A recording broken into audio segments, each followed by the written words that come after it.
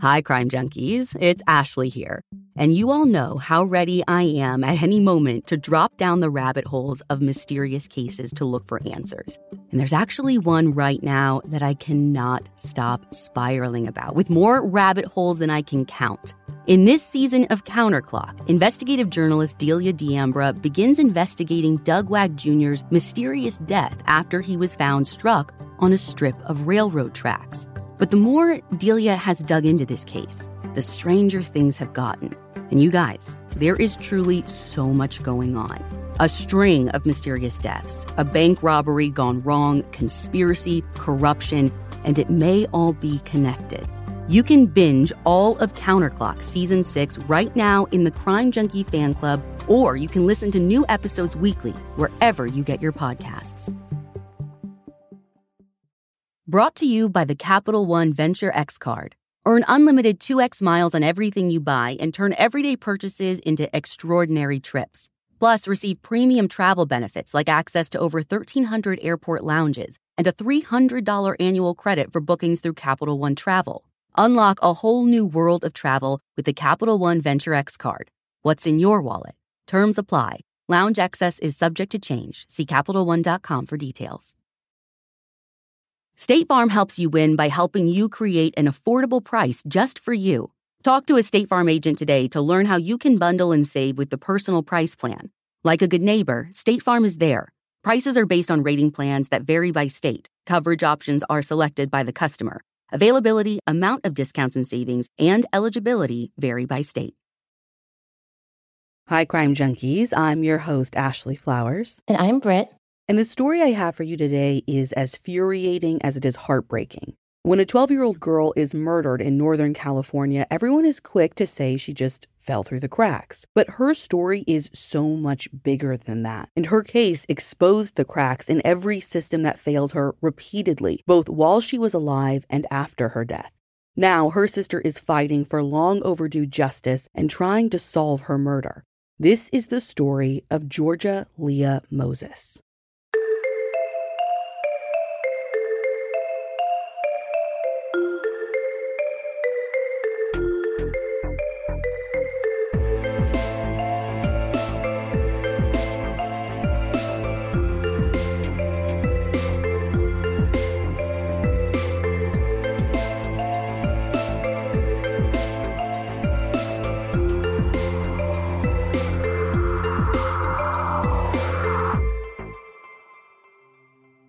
It's Friday, August 22nd, 1997 in Santa Rosa, California, and police officers and Child Protective Services knock on the door of Edward Pope.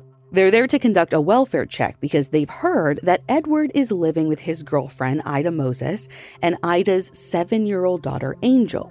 And that's a big problem because Edward, or Eddie as everyone calls him, is a convicted child molester. Having Angel living in his apartment is a huge violation of his parole. Yeah. So when they get there, it's Angel that the police want to speak with. She is the one who can tell them if Eddie has been abusing her. So they take her outside the apartment, away from Eddie and her mom, to ask her some questions. But Angel has something else that she wants to tell them. Something that, to her, is more important than anything they originally came there for. She tells them it's been over a week since she's seen her older sister, 12-year-old Georgia Moses, who is really more like a mom to her than a big sister. You see, their mom, Ida, had a rare condition called bipolar schizoaffective disorder, which is a combination of bipolar disorder and schizophrenia symptoms. And so she's not able to properly care for the girls. By the time she had turned 12, Georgia had taken on more responsibility than, honestly, many adults. She'd been raising her sister and literally running the household, shopping for groceries, doing laundry, making sure the bills were paid with Ida's social security checks, like you name it. And even though she'd been staying with various family friends for the last few months, Georgia still took it upon herself to make sure that her family was doing all right. So her not being by at all worried Angel. So why wasn't she living with Ida and Angel? Well, because of Eddie. Once Ida and Eddie started dating, he kind of unofficially moved in with her and her daughters, even though he had his own place. Georgia didn't like him and honestly tried to stay away from him. But one day in the spring of 1997, Eddie followed her into her room. Here's Georgia's sister, Angel Turner, who spoke with our reporter Nina about this. She got into an argument with him because he was trying to do something to her. And so he basically gave her the ultimatum of, if you're not going to do what I want, then you got to move out. Now, shortly before this story started, where the cops are coming by to check on Angel, Ida had gotten evicted from her apartment. So she and Angel had moved into Eddie's place, the one that he still had in Santa Rosa. But even though Georgia didn't go with them, she still kept some of her stuff there, and she stopped by every single day to check on her sister and her mom. She would never just abandon them. But she hasn't been by in a while now, so Angel knows something is wrong. But the police talking to her are still so focused on Eddie and Angel, so they keep pressing Angel about him. But as police try and question her, she keeps steering the conversation right back to Georgia. All she wants is to see her sister. But unfortunately, it's too late. That very same afternoon, in a city about 15 miles south of Santa Rosa called Petaluma, a California Department of Transportation worker named Glenn Hayes is out fixing a broken guardrail off Highway 101. According to the Petaluma Argus-Courier, Glenn is putting up a work sign next to this pine tree near an on-ramp when he sees something horrifying. Under the pine tree is the body of a girl. She is naked and badly decomposed. Georgia Moses has been found before authorities even knew that she was missing. So she hadn't been reported missing by anyone? No, this whole time that she wasn't coming around, Ida kind of figured that Georgia was with the family friends that she had been living with. The Sonoma County Sheriff's Office says that since Georgia hadn't been reported missing yet, there were no reports to match to that body they found. So Georgia isn't identified right away. Even after the autopsy is conducted on Monday, August 25th, police say that they still don't know who she is or even how she died. And actually, they think that she's a grown woman rather than a child. They tell the media that the person that was found was between the ages of 18 and 40. What? Yeah, I'm not 100% sure how that happens. I guess it can be a lot harder to tell the age of someone, again, when that decomposition is severe. But to me, that's a huge difference from a 12-year-old girl. And a huge range in general. Based on the decomposition, the coroner estimates that this person had been dead for at least a week and possibly as long as a month before she was found. Now, as to how and when Georgia does officially get reported missing, there are a couple of conflicting stories. Now, we know that Angel told authorities on August 22nd that she hadn't seen her sister in ages, because that was when Child Protective Services confirmed that she was living with Eddie, who, again, wasn't allowed to live with children. That same day, CPS took her away from Ida and placed her in a children's group home. So one possibility is that Angel was the one who actually reported her sister missing. That maybe after she talked to police that day, they confirmed with Ida that Georgia hadn't been around for a while, and that prompted filing a missing persons report.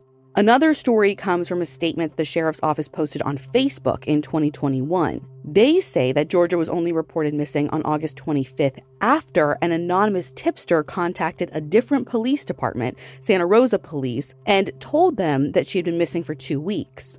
That department took a report and issued a flyer to other local law enforcement agencies. And that's when a connection was made between Georgia and the body found 3 days earlier, and people were able to connect the dots. There's also a third scenario.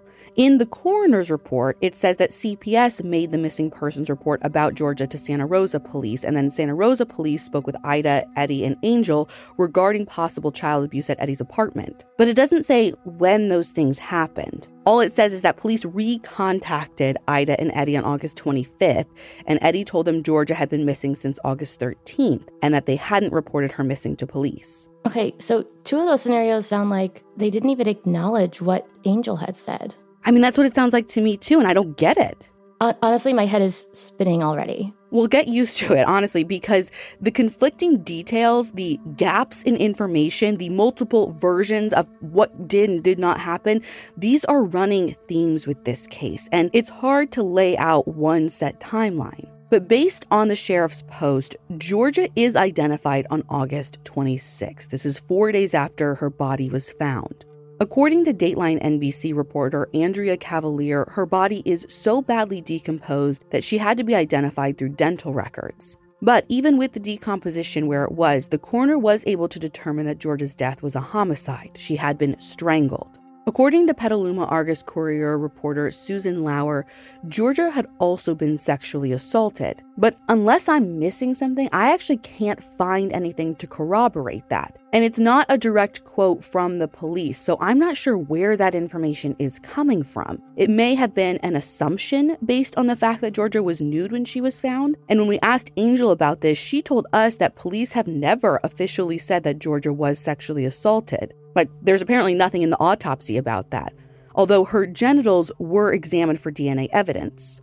We also don't know exactly when Georgia was killed, but police say that it was sometime between the night of August 13th and the early morning of August 14th. So ultimately, the coroner lists her date of death as August 13th, 1997, which is the last confirmed day that anyone saw her alive. Angel remembers getting the news of her sister's death. She was in that group home that she'd been placed in. She was outside playing with her friends when one of the adults came outside and told her that they needed to speak with her. She didn't want to go inside. She was having fun, but the woman told her that it was serious. Police had found Georgia. So I'm looking around like, okay, where is she? And she said, well, she's dead. They found her body. They had to use her dental records because her body was so decomposed. And I didn't know what that meant. Now that it was clear to police that Angel's worries were completely founded, they got to work trying to retrace her last movements. They found that August 13th was like any other summer day for Georgia. She spent most of it hanging out with a friend who we're going to call Jessica, and they were hanging out at Jessica's family's house in Santa Rosa. According to the Press Democrat, they did normal preteen stuff. They talked on the phone, they listened to music, they drank lots of soda. And at some point, Georgia left Jessica's house and went to Eddie's apartment to check on Angel, just like usual. And then after that, the two of them, being Angel and Georgia, went out for a bit to a store, which was right around the corner, and then they headed back to Eddie's. We were coming back to the house. It was already nighttime. There was a guy that approached us as we were walking. My sister stopped, talked to him. It was somebody we knew. I knew that much because it was familiar. This show is sponsored by BetterHelp. If you're anything like me, when you have something weighing on your mind that's taking up time and energy, the best thing you can do is to talk about it. But sometimes that's also one of the hardest things to do too. We all carry around different stressors, big and small. And when we keep them bottled up, it can start to affect us negatively. Therapy is a safe space to get things off your chest and to figure out how to work through whatever's weighing you down. If you're thinking of starting therapy, give BetterHelp a try. It's entirely online, designed to be convenient, flexible, and suited to your schedule. Just fill out a brief questionnaire to get matched with a licensed therapist and switch therapists at any time for no additional charge. Get it off your chest with BetterHelp. Visit BetterHelp.com/CrimeJunkie today to get 10% off your first month. That's BetterHelp, HELP.com/CrimeJunkie. Spring has sprung, and so has allergy season. But when it comes to the cost of your allergy meds and other prescriptions, checking GoodRx can help you save and stay healthy. GoodRx is the free, fast, and easy way to find the prescriptions you need at a lower price. With GoodRx, you can instantly find discounts, compare prices, and save up to 80% at the pharmacy. GoodRx is accepted at all major pharmacies in your neighborhood, including CVS, Walgreens, Rite Aid, Vons, Walmart, Sam's Club, and many more. And remember, GoodRx works whether you have insurance or not. Even if you have insurance, GoodRx may beat your copay price. So if you're looking for seasonal allergy relief with low-cost prescription medications, GoodRx is a walk in the park for you this spring. For simple, smart savings on your prescriptions, check GoodRx. Go to goodrx.com/CrimeJunkie. That's goodrx.com/CrimeJunkie.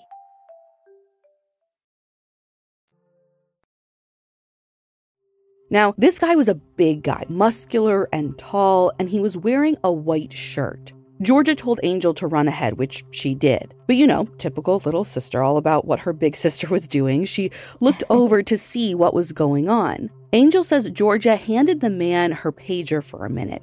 It looked like he was trying to find her pager number, like looking through the info stored on it. And after that, Georgia rejoined Angel and they went back to the apartment. Georgia did Angel's hair, she got her settled in for the night, and Angel even begged her sister to stay.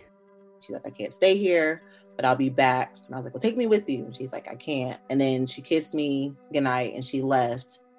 Georgia went back to Jessica's house and the police learned that someone paged her just before 10 p.m. She used Jessica's phone to return that call and arranged to meet a man at a nearby gas station at the intersection of Sebastopol Road and Dutton Avenue. Now, some of what we learn next actually wasn't known back in 1997. It's stuff that Angel has pieced together after years of her own investigations. But Georgia told Jessica that she was going to a party in Petaluma and invited her along. But Jessica's mom had told her she wasn't allowed to go, and Jessica didn't want to get in trouble, so she decided to stay behind. Jessica said that Georgia seemed apprehensive about going by herself, but Georgia also told her that there would be people there that she knew, so she wasn't going to see like a bunch of strangers. Jessica walked to the gas station with Georgia, and she says that she tried to talk Georgia actually out of going, but Georgia told her that she had to because she wanted to take care of her family. Okay, what does that mean? Well, Angel believes that Georgia was actually being sex trafficked by a group of older friends. Like, this wasn't just like a hangout, party, 12-year-olds or even teenagers. She thinks that, again, she was being trafficked. Angel says that Georgia had began to change once she started hanging out with this group right around her 12th birthday in January of 1997. She said she started acting and even dressing different. She was smoking cigarettes, she was smoking weed, and she even lost interest in dancing, which was like her favorite thing in the world to do before that. My sister's mood had shifted completely from being this, happy person to being now sad and depressed. She had a lot of red flags that people just overlooked. Some of these so-called friends would apparently make regular trips to San Francisco to perform sex work, which they referred to as parties, and they would bring Georgia with them. And listen, we call it sex work for young women who were of age or are of age, but we know that a child can't be a sex worker. They cannot consent. Right. So maybe the party Georgia was talking about was basically one of these sex parties? So that's definitely the implication. So what we know is that night, Georgia got into a white four-door sedan. Jessica described the driver to police as a black man with a medium complexion who was maybe 25 to 30 years old, anywhere from 6'2 to 6'4, and about 200 pounds. She said he had very short, closely cropped black hair and a slight mustache. And based on this description of the driver, police work up a facial composite sketch. We've actually have a copy of that on our blog post for this episode, but here, Brett, I'm going to have you take a look. I mean, yeah, based on what you said, Jessica said, it's pretty on point. His eyes are kind of closely set together, maybe a little bit of a receding hairline. And I can't tell if it's the way his hair is drawn and the receding hairline, but his head almost looks a bit bulbous is the only word I can kind of think of. And yeah, a slight wispy little mustache. So was the driver the same guy that she and Angel ran into earlier that night? Angel really isn't sure. All she remembers is that there was this familiar energy about the guy that she saw with her sister. She said she was even kind of excited to see him, but she can't remember who he was. So it's impossible to say if it's the same person. But she also doesn't think that the timing of their interaction and that pager exchange and the meetup that night is just a coincidence. Now, I do know that Jessica expected to see Georgia later that night because she was supposed to come back. And at some point, she might have called Jessica to say that she wouldn't be returning after all. I mean, honestly, it's not even clear if Georgia ever even made it to the party. We don't know where she went, who she was with, what she did. All we know is she got into that car and then her body was found 9 days later, nude under a tree by the highway. So in trying to find out what could have happened to Georgia, learning more about her background became necessary. Angel says that over the years, the girls were taken away from Ida on at least 3 different occasions that she can remember. Ida had even reached out to CPS herself a couple of times, listen, I'm not able to care for these children. She wanted her daughters to have a chance at a better life, and at the time, she just wasn't in a position to give that to them. But CPS would always end up returning Georgia and Angel to their mother. And if there ever was a need and a time for CPS to intervene, it was 1997. Not only was Ida dating Eddie Pope, but like Georgia, Ida was also hanging out with a new crowd. She was spending more and more time with this new group of people, some local families who all knew each other. There was actually some overlap in the group. Some of Georgia's new older friends were also connected to the people that Ida socialized with, and all of these people had a bad effect on both mother and daughter.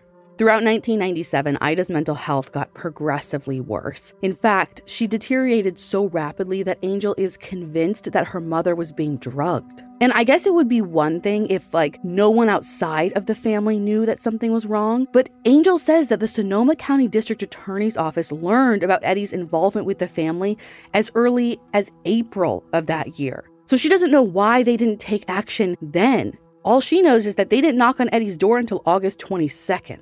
So instead of getting help, basically all that happened was Georgia got kicked out and was staying with various people. She stayed a lot with this one woman, one of the people that Ida had been spending time with. The woman was Ida's home health care aide, and Angel says that the house she lived in was basically a crack house where adults did drugs and the kids were pretty much on their own. And even when she bounced around, every house that Georgia stayed at had one thing in common: a lack of parental supervision. So by late spring of 1997, Georgia's grades had dropped a lot because she was barely going to school. Angel says that by the end of that school year, administrators told Georgia that she would have to repeat the 6th grade, but Georgia had other concerns on her mind. She told them that she wasn't coming back because she had to take care of her family. Did the school do some sort of intervention of any kind? Well, you would think that when a 12-year-old just stops going to school, maybe that would prompt some sort of action on the school's part. Yeah.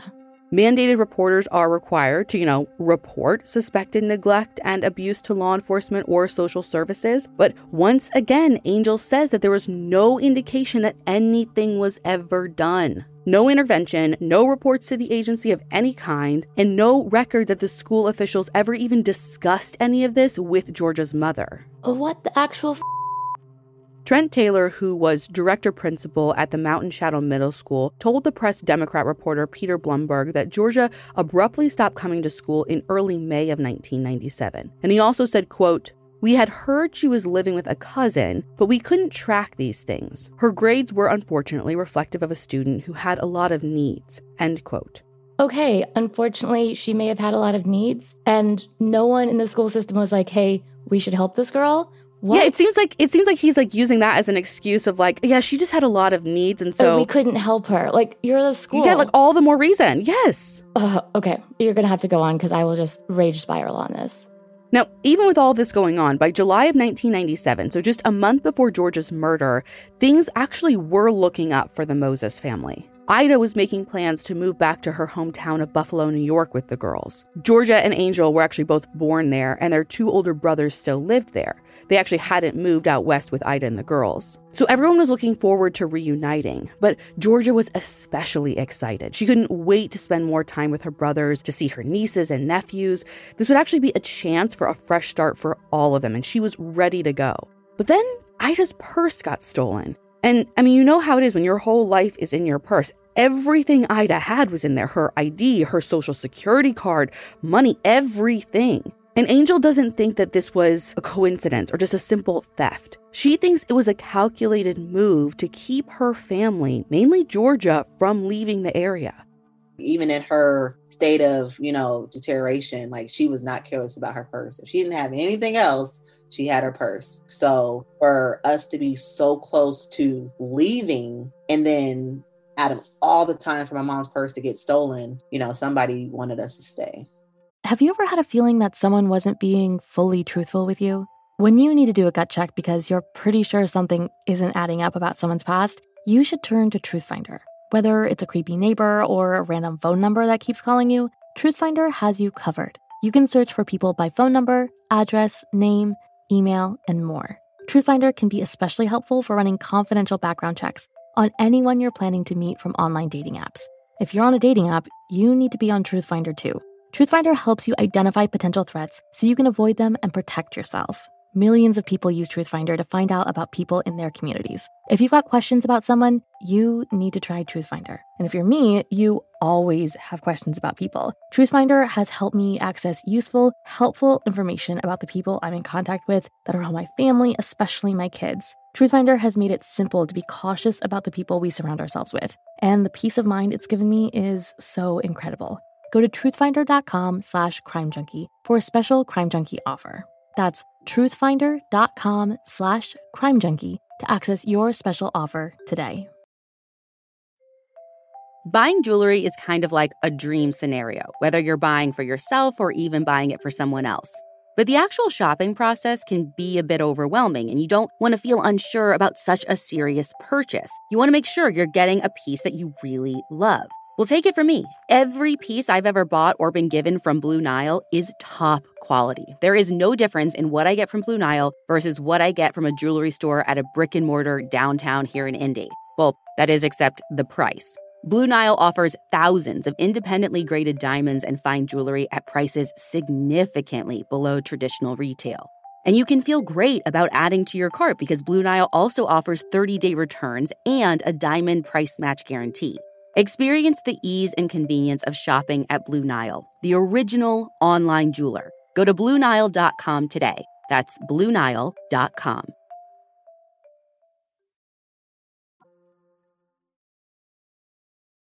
If the stolen purse was part of a plan to stop them from leaving, it worked. The move to New York was put on hold, and then Georgia went missing. Now, in the weeks that follow the discovery of Georgia's body, the case goes a little differently than you'd expect. With no leads, you'd kind of expect the police to lean on the media, get people talking. But the majority of the local news coverage is not what you'd expect. What do you mean? Well, from the beginning, there was a narrative built around Georgia that she was a troubled kid with a bleak future. And honestly, she was pretty much blamed for her own death. Like, one article says that she was, quote, playing with fire. And in another article, Ida's boyfriend Eddie is quoted describing Georgia as a troublemaker. So, just to be clear, they're letting this guy, who I assume they already know was a convicted child molester, create the narrative and story about who Georgia was? Yeah, and by the way, this isn't like something that just looks bad today just because we know better. Even while this was unfolding, some community members are vocally critical about how the media is portraying Georgia and about how little coverage her case is getting compared to others. And Petaluma, of all communities, knows exactly what the coverage for Georgia should look like because they've seen it firsthand. Just a few years before, in '93, a 12-year-old girl in the same area named Polly Klaas was abducted from her bedroom during a slumber party and murdered. And the media coverage for her case is like night and day compared to Georgia's. Right, but we see that all the time, the way some victims get attention and others don't. Yeah, again, it's truly like the most like stark comparison. You can't even say that Polly Klaas came after and they learned better. Like, this is truly the best example of how someone's class plays into how people treat their disappearance or murder or whatever. Now, Georgia's family can't afford a funeral, so members of the local community come together to hold a memorial service. According to San Francisco Chronicle reporter George Snyder, mourners packed the Santa Rosa Community Baptist Church in October of 1997 to say goodbye to Georgia. Her friends and classmates cry as they share stories and talk about how much they loved her. Now, what most people don't realize is that the casket in the church is empty. Investigators haven't released Georgia's body yet because they're still doing forensic testing. Even though she had been identified, because of that level of decomposition, it's taking them longer to do a more detailed analysis of her body parts to confirm things like height and age and race, which, I mean, again, we know who she is. I don't fully understand this part, but they're keeping it for whatever reason. So it's not until June of 1998 that Georgia is actually buried. Her family isn't at the second funeral because by the time it takes place, Angel and Ida had moved to the state of Georgia, and they're living with Angel's aunt. Fast forward to November of '98, police think that they have a decent lead when a truck driver named Wayne Adam Ford, who has ties to Petaluma, confesses to murdering 4 women. According to the Petaluma Argus-Courier, Sonoma County officials had also linked Wayne to the brutal assault of a sex worker in Santa Rosa earlier that year. But after police interview him, they're convinced that he didn't have anything to do with Georgia's murder. On the 2-year anniversary of the day that Georgia was last seen, the Press Democrat interviews Sheriff's Detective Russ Davidson, who's leading the investigation. Detective Davidson says, quote, "This case is still active and very much open. There's $15,000 in rewards offered. We'd still very much like to talk to the man in the white car," end quote. But in the coming months, there are no updates about additional tips that come in and the case stalls again.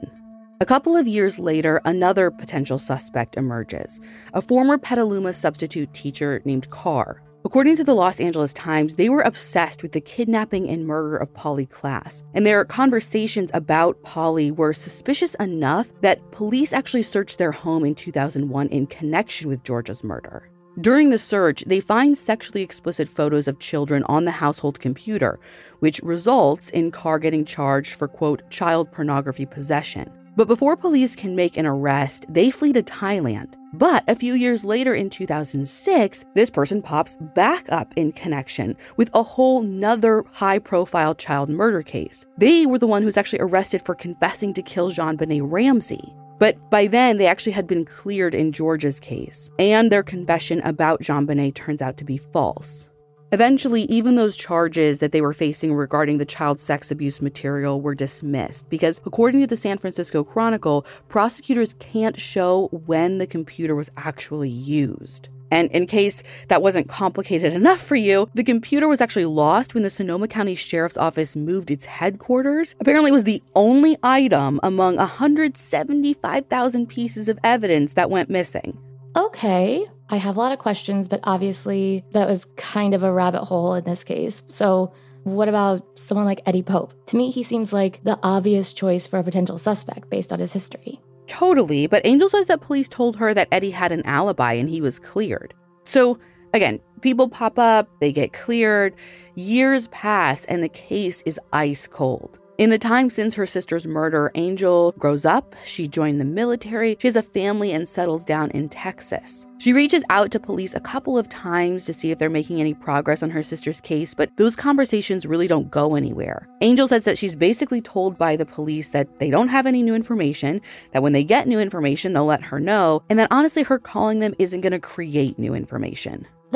Which I get, but it's so frustrating to imagine hearing. Yeah, like, the least you can do is take my call twice a year. Yeah, like, I'm doing everything I can, and all I can do is call, let me have this one thing. And also, again, I call BS because it's the cases where, like, the families don't give up, where you're making the calls over and over, that once you have resources and you're deciding what cases get attention, I promise you, those are the ones that do. Right, the squeaky wheel cases. And I also think about how many times that we've seen cases where there has been progress in the case, there have been updates, and no one is told, and no one is notified. Oh, yeah, and, like, the family finds out on the news? Exactly, like, I'm sorry, guys. Keep making the calls. That's my unofficial endorsement. 100%.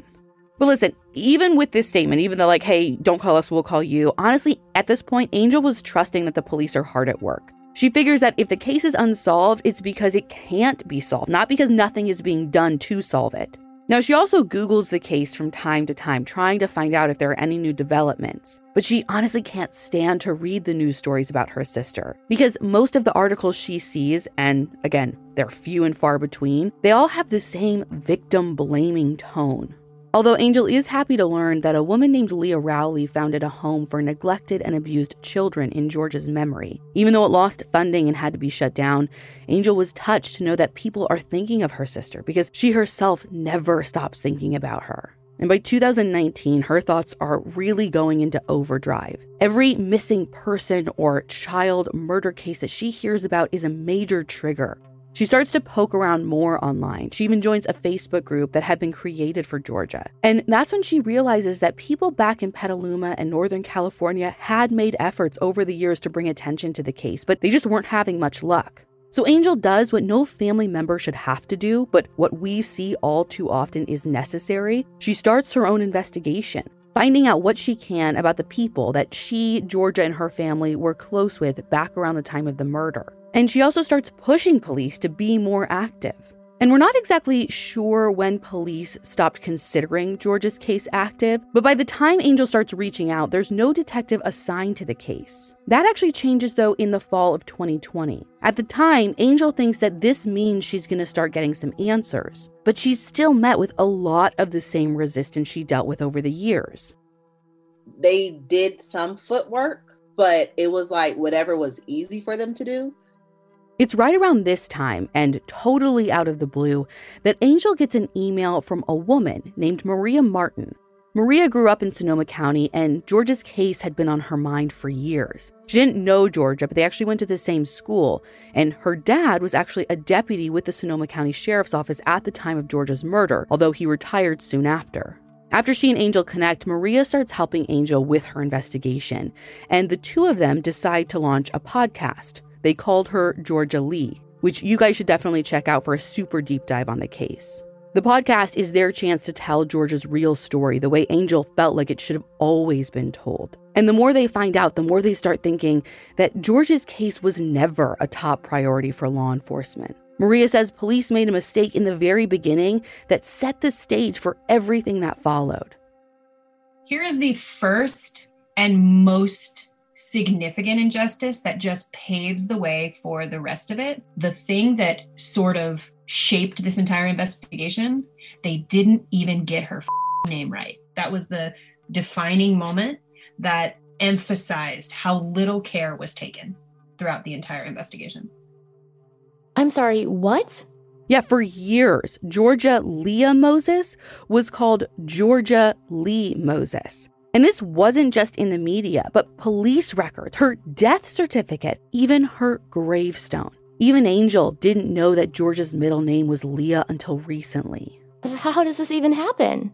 I mean, there's not a simple answer. And we can get into some more detail later, but for now, I'll tell you how it at least started. Police apparently got the information from a relative who wasn't telling the truth. Why? I have no idea. But no one ever bothered to ask Ida, who, despite her mental health issues, knows exactly what her daughter's name is. And no one ever bothered to double-check Georgia's birth certificate or her school records, both of which did say Leah.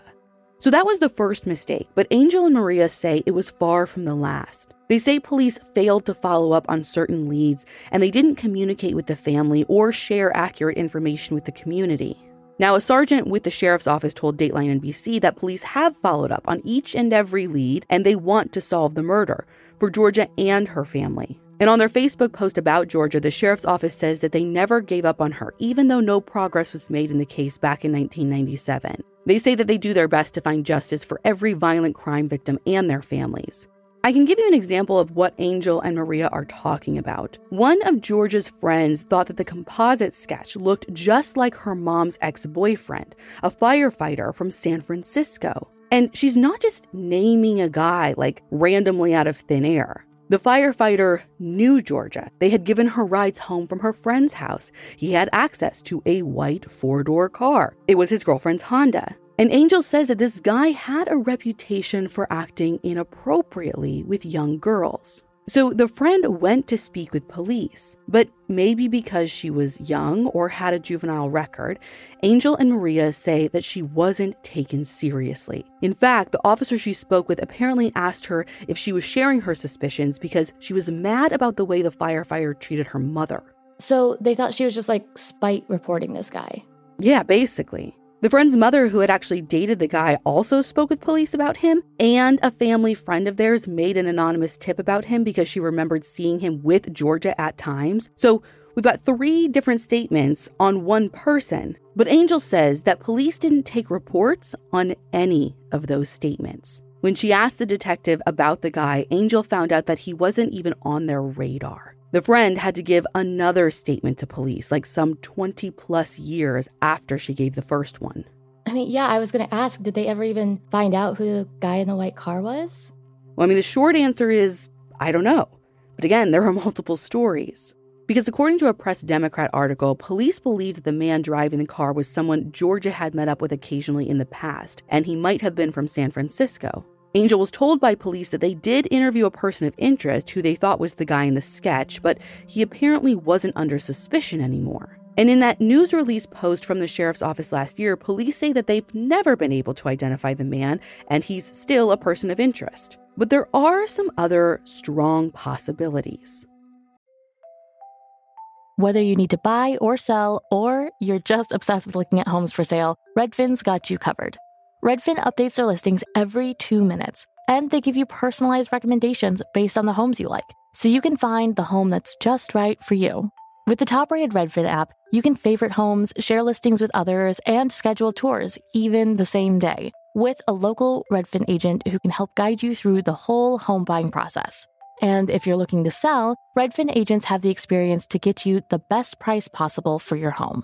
With a listing fee as low as 1%, Redfin's fees are half of what others often charge, which means you'll have more money to put towards what matters most to you, like your next home.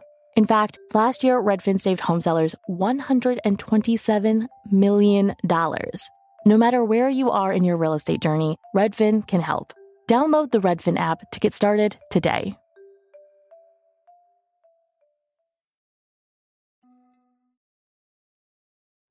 Angel and Maria both think that Georgia's older group of friends is involved in some way, considering the predatory nature of the relationships and the fact that there was, in all likelihood, sex trafficking going on. Just knowing how predators work, like they oversee a lot of what you're doing. So even if my sister went somewhere, people are keeping tabs on her.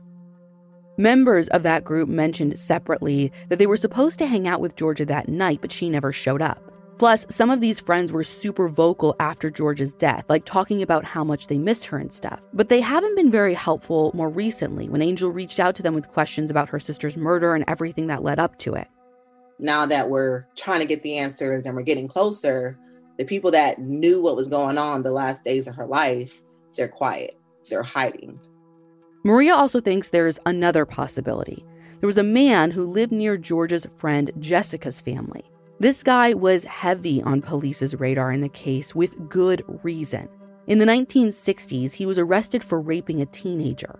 In the 1970s, he was convicted of murder after he admitted to sexually assaulting and strangling a woman. And according to California sex offender records, he is currently in prison for, quote, continuous sexual abuse of a child, end quote. Now, this man is white, so he's not the man that Georgia got in the car with that night. But he lived right near Jessica, and he was really close with Jessica's family, which would have given him access to Georgia. And he apparently, freaked out when police questioned him about Georgia, although I'm not sure when exactly that took place. Has he been mentioned in any news coverage about Georgia's case? No, not that I could find. It seemed like Angel and Maria found out about police looking into him years after the fact. And listen, the two of them have been working really hard to find out the truth. And by the way, I don't know if I said this earlier, it actually wasn't until after their work began that they found out about Georgia's middle name not being Lee. They ended up keeping the name Lee on the website that they made, on the social media pages, because they had already started to build up so much momentum. That's honestly what people have gotten to know Georgia as Georgia Lee. So if you start Googling, you might see a discrepancy, but that's why. Truthfully, the discovery was devastating to Angel. You see, Angel's middle name is Lee, and she figured that she and her sister had the same middle name. The worst part about all of that is, Maria says that police never took ownership of that mistake. Blame shifted right back onto their family. Oh, well, they could have reached out at any point in the last 24 years. I'm sorry, your office has a birth certificate and a death certificate that don't match. That is on you. That is not at all on the family. But there were reasons that the family didn't reach out. Ida was struggling with her mental health, and there was a long period of time when Angel and her older brothers, who did know Georgia's middle name was Leah, were estranged. So there was a lack of communication within the family, and they weren't comparing notes. So it was only after Angel and one of her older brothers reconnected that she learned the truth. Her brother saw people posting on social media about Georgia with the name Lee, but he just figured that it was those people who were making the mistake. Right, and he's not going to call the sheriff's office and be like, hey, someone on the internet is using the wrong name for my sister, or maybe it's a typo, I don't know. Yeah, he didn't think police had the information wrong, or that Georgia's gravestone even had the information wrong. And some people have told Angel to basically, get over it. So what? It's just a middle name. Focus on finding the killer. But you're talking about the key part of someone's identity. And again, to go back to this whole thing, if you can't even get the name right, I'm pretty sure some other stuff was done wrong here. Yeah. And another frustrating part about that is, again, as Angel has done so much work to publicize her sister's case, to find out that you did all of that and are not technically publishing the right name is so frustrating, because it's one of those things that you have to try and go back and undo and now explain to people. And it's exhausting when, again, someone just didn't do the work in the first place. I would say it's not the same, but we altered the spelling of our son's name when we adopted him. But the process of even just going to the school, going to his doctors, going to the dentist, and making sure that the slight spelling differentiation is official now was a nightmare. I cannot imagine doing this decades down the line. And trying to tell the world, right? Like, how many thousands or millions of people have heard Georgia's name? Well, and like not just to like make sure records are straight, but to help solve your sister's murder. The stakes are high. Oh my gosh, yeah. Now, again, what really frustrates me, you want to talk about, we had said earlier that they don't feel like the sheriff's office is taking a lack of ownership about that mistake. Mm-hmm. Well, the sheriff's Facebook post about Georgia last year still referred to her as Georgia Lee Moses. And to this day, it has not been updated or corrected, which to me, easiest first step in trying to make this right. Yeah. It's literally the least they could do. You can edit the post. You don't have to delete the post, or delete the post and repost it. Yeah, they've got those little 3 dots. You can drop down, edit. No one will ever know or remember. Yeah, and not changing something that we are all so 100% in agreement on, that this is wrong. It honestly feels like a slap in the face. If you can't even admit that that's wrong and give her the dignity of the correct name, how are you looking at this investigation as a whole? Well, I was going to say, if the Facebook post is wrong, that means that their records haven't been changed. The missing persons report from decades ago hasn't been altered with a new name. Her murder case file hasn't been altered with the correct name. Right. And honestly, I don't know the process for that. Maybe you can't go back because, again, maybe once it's on paper, it has to stay that way. And they updated a report, or I don't know what's happening behind the scenes. There has to be a way to update the report. Again, don't even talk about what's happening behind the scenes. My whole thing, though, is if you're truly trying to get her name out there now, use the right one. Use the right one. At least in what's public facing. I don't know. But there's also another big thing that, I can't wrap my head around either. So the sheriff's office also says there's a reward of $2,500 for information leading to the arrest and conviction of anyone responsible for Georgia's murder. But that's not the $15,000 that's been mentioned over the years in multiple news articles. What? What happened to all that money? Not a clue. Angel says that she asked the sheriff's office about the reward when she started contacting them a lot in 2020 because, she figured this is a pretty good incentive for people to share information and find the killer. Right. Now, she says that someone in the department confirmed that $15,000 amount to her. But after the new detective was assigned, Angel mentioned it to him, and he didn't know what she was talking about. People were even asking about it in the comment section on the sheriff's Facebook post. And the department's response was that they don't raise money or manage the reward funds, and that rewards are offered and paid by other people or other groups. They say that the $2,500 is offered by the Sonoma County Alliance Community Engagement and Safety Rewards Fund. But I don't know what other people or groups they're talking about. And so, did that money never exist? Did someone pull out of an agreement? I have so many questions. Yeah. And I've seen instances before where there are time limits on rewards where people will basically say, hey, if someone comes forward, I'll put this money up for so long, but they don't want to be contingent for that forever and ever. I don't know, but it's weird that no one can say what happened, right? I would say, and you, again, you would expect to see some sort of record of that, expiration date or something somewhere. Yeah, now, Angel is offering a reward of her own for information that leads to the arrest and conviction of her sister's murderer or murderers. And the total reward, which now includes that $2,500 the sheriff's office mentioned, is now $25,000. Now, we're going to put that in the show notes, but if you have information about Georgia's murder, please call the sheriff's office at 707-565-2185. Or you can even submit a tip or send an email. We're going to have both of those links and email addresses in our show notes. Angel just wants her sister to have the justice she deserves, but that doesn't only mean her murder conviction. Justice for Georgia Leah Moses is also honoring and restoring her legacy and sharing the true story of who she was. She was just a free-spirited kid that just had way more burdens than she needed to have. She literally was years ahead of her time as far as how much she loved and cared for people. She was just such a positive person. And, it's unfortunate that someone who deserves so much care was given the bare minimum. So I want to close out this episode with a story about Georgia, not her death, but her life. A friend of Georgia's invited her to a birthday party, but Georgia couldn't afford a birthday gift, so she didn't want to go. The friend told her, just come anyway, don't worry about it. But she couldn't bear the thought of going to her friend's birthday celebration empty-handed. So Georgia brought her own most prized possession, a book of nursery rhymes, to her friend's party and gave that to her as a present. She sacrificed the item that she cherished most in the world to show her friend that she loved her. I know sharing a story like this isn't going to make up for the years of judgment and victim shaming and apathy that Angel and others who loved Georgia have endured, but I hope that it stays with you as much as it stayed with me.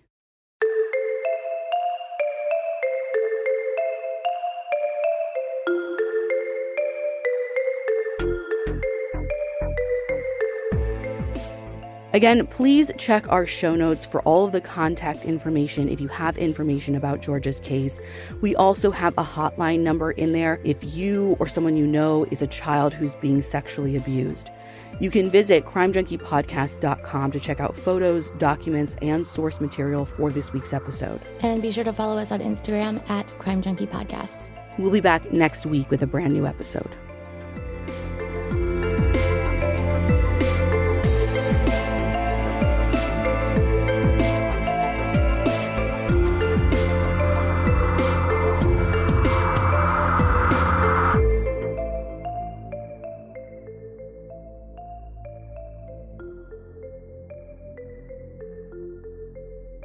Crime Junkie is an Audio Chuck production. So, what do you think, Chuck? Do you approve? Hi, everyone. Ashley Flowers here. And if you can't get enough true crime, I've got just the thing for you. I've curated the first ever 24/7 true crime channel on SiriusXM. It's called Crime Junkie Radio, and it is the ultimate destination for all things true crime, including over 6 years of Crime Junkie episodes and other Audio Chuck shows. So if you're enjoying what you're listening to right now, you'll love this channel. Download the SiriusXM app to listen to Crime Junkie Radio today.